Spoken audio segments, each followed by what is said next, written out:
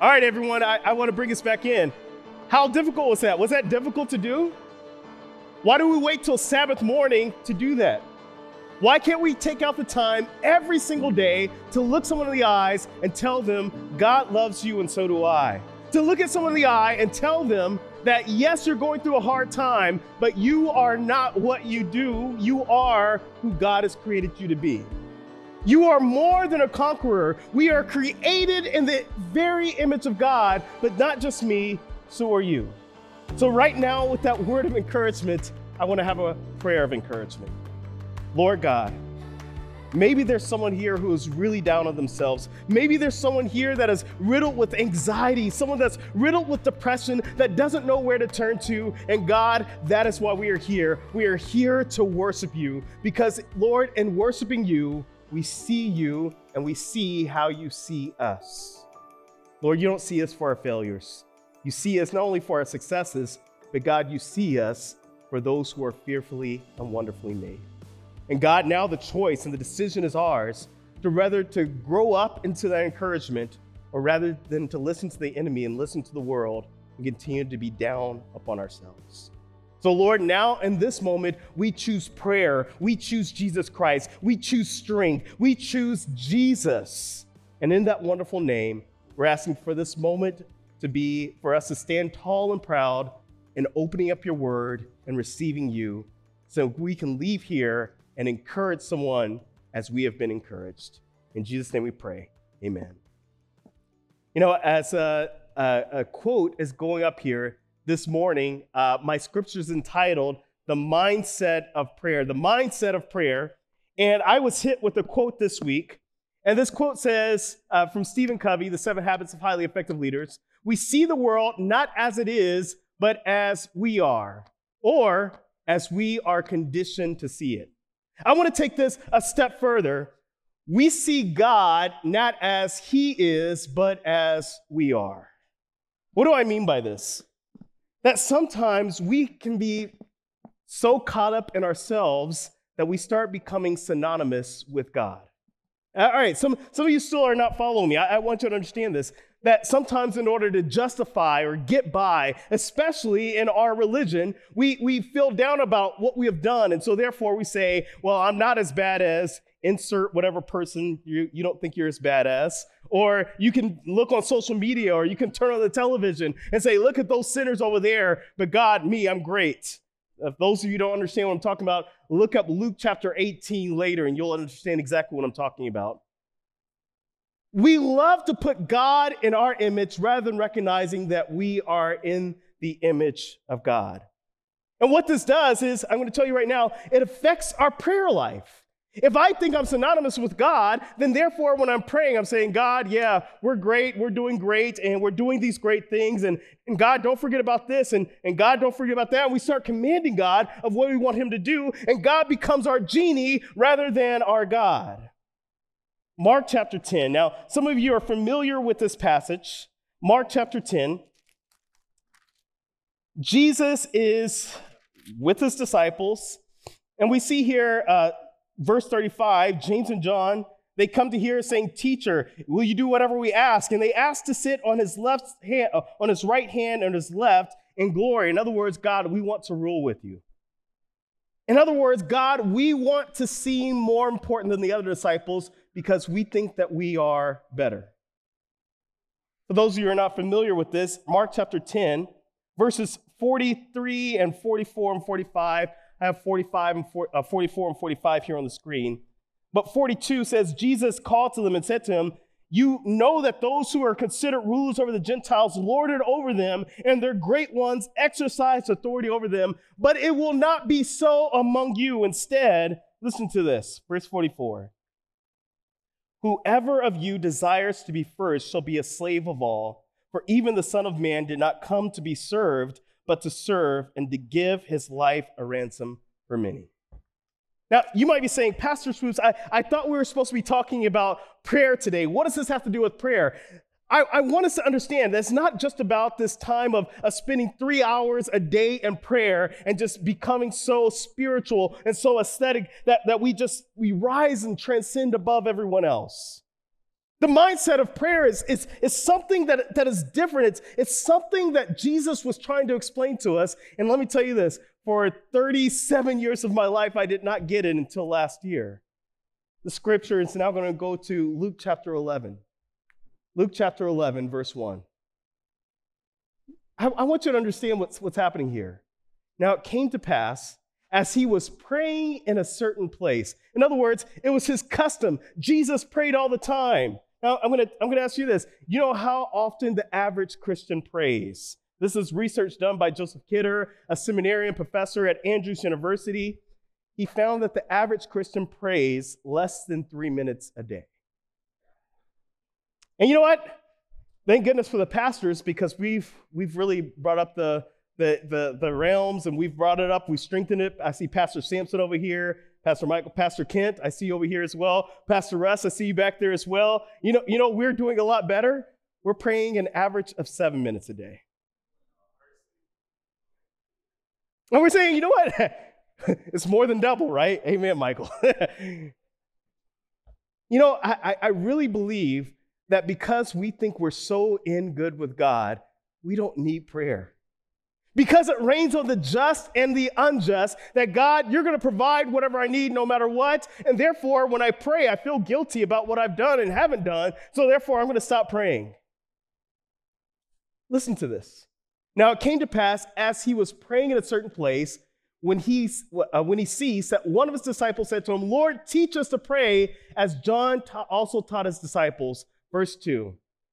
Listen to this. And he said to them, when you pray, say, my Father in heaven. What? Oh, someone caught it, right? What does it say? Okay, all right. I'm going to keep going. Hallowed be our name. Oh, I'm sorry. There's a Y there, right? All right. Hallowed be your name. Our kingdom come. Our will be done. Wait, there's a Y there. Your kingdom come. Your will be done on earth as it is in heaven. Yeah, I'm going to continue on with this because this is something that I need us to see, because we have a plurality problem. Luke chapter 11, verses 1 and 2, going on to 3, give us this day my daily bread, our daily bread, and forgive us of our sins as we also forgive everyone who's indebted to us. And do not lead us into temptation, but deliver us from the evil one. The reason why I share this with you, and I shared Mark chapter 10, is because in the mindset of prayer, Jesus had this in mind. And we see it in John chapter 17. This is the prayer in the Garden of Gethsemane that I'm very near and dear to, because he's saying, Lord, Father, make them one as you and I are one. In other words, in his very troubling time, Jesus was not praying for himself only, he was praying for others as well. You see, I think that the problem is, if you go back one verse, if you go back to Luke chapter 11, verse 1, when it says, yes, Lord, teach us to pray as John also taught his disciples. Now go on to verse 2. We see here, when you pray, our Father in heaven, hallowed be your name.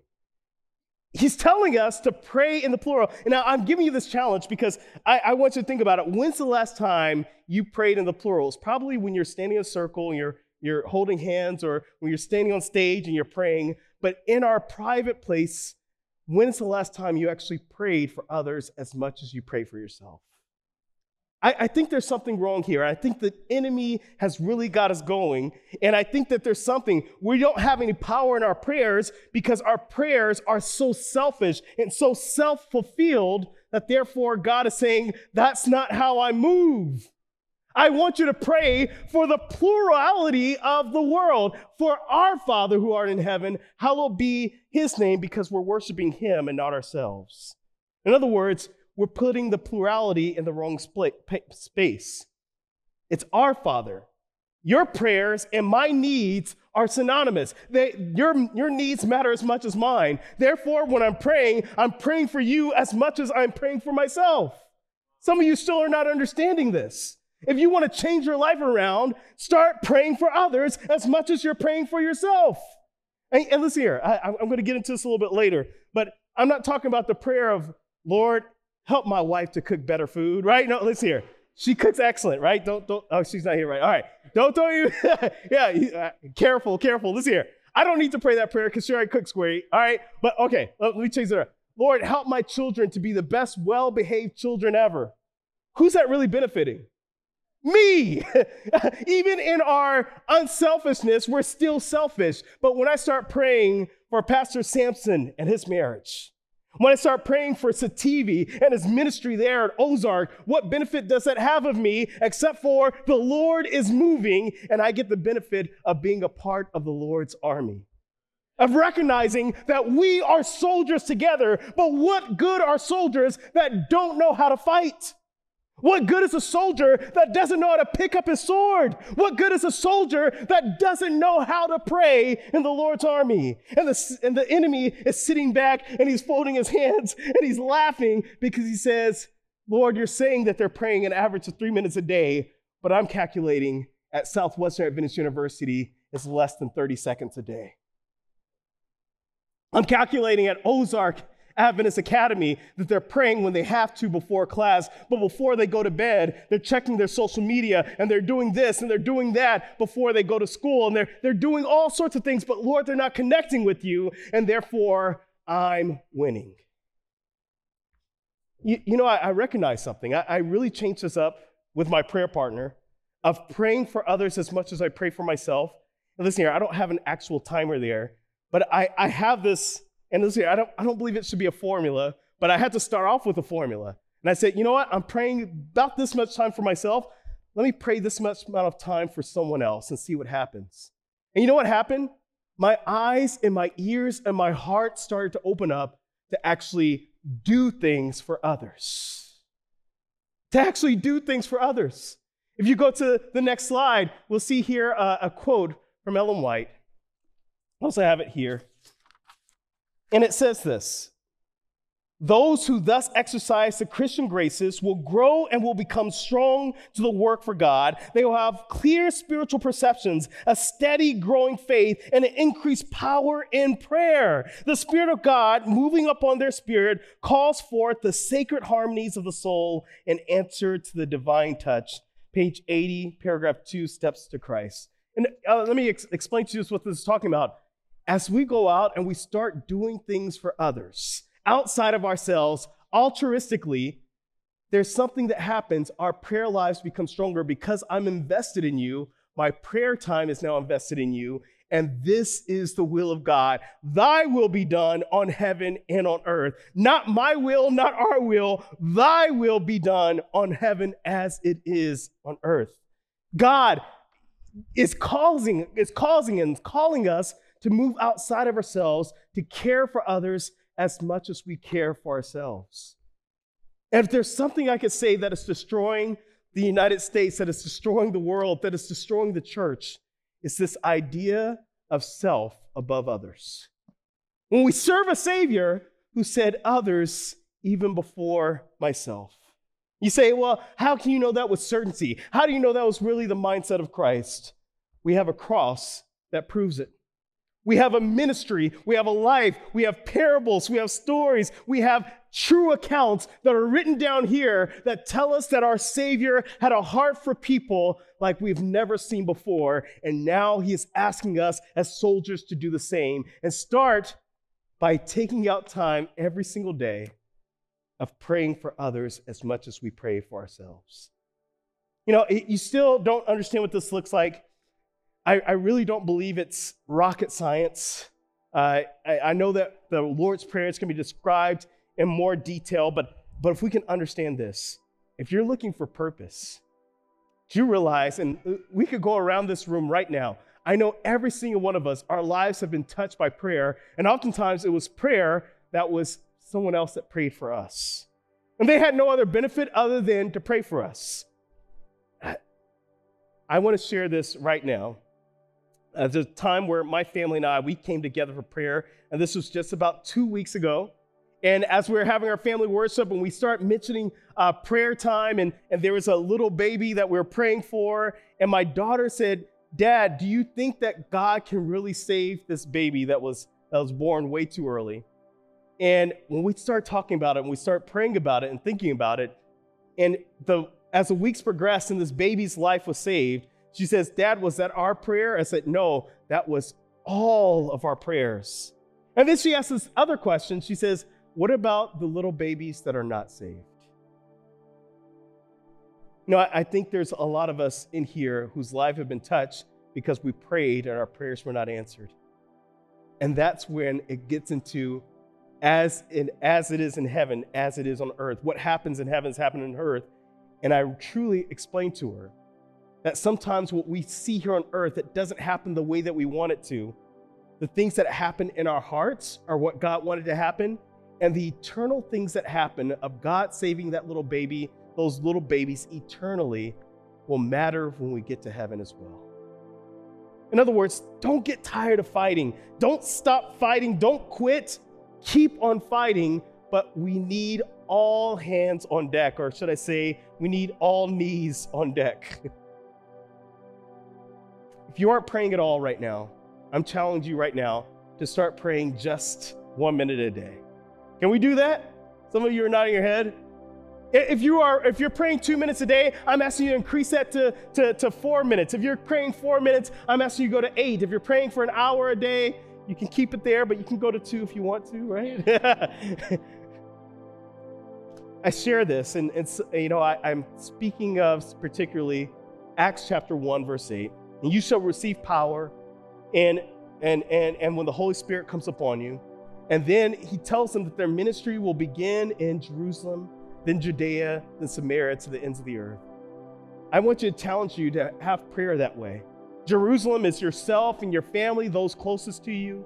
And then I want you to start praying in Judea. And to me, Judea is your friends, your church, your extended family, your coworkers. Samaria, your enemies. Yes, pray for your enemies, your local politics, conference leaders, and the end of the world. We're talking about those maybe national politics. We're praying for those people. We're praying for Ukraine. We're praying for Russia. We're praying for China. We're praying for the big picture, and we're praying for God and His Holy Spirit to move upon all of us. If you're not praying at all, start praying, and I promise you, I guarantee you that God will move. He has made a contract with us saying, I will move when my children ask me to move, because I will not force myself upon them.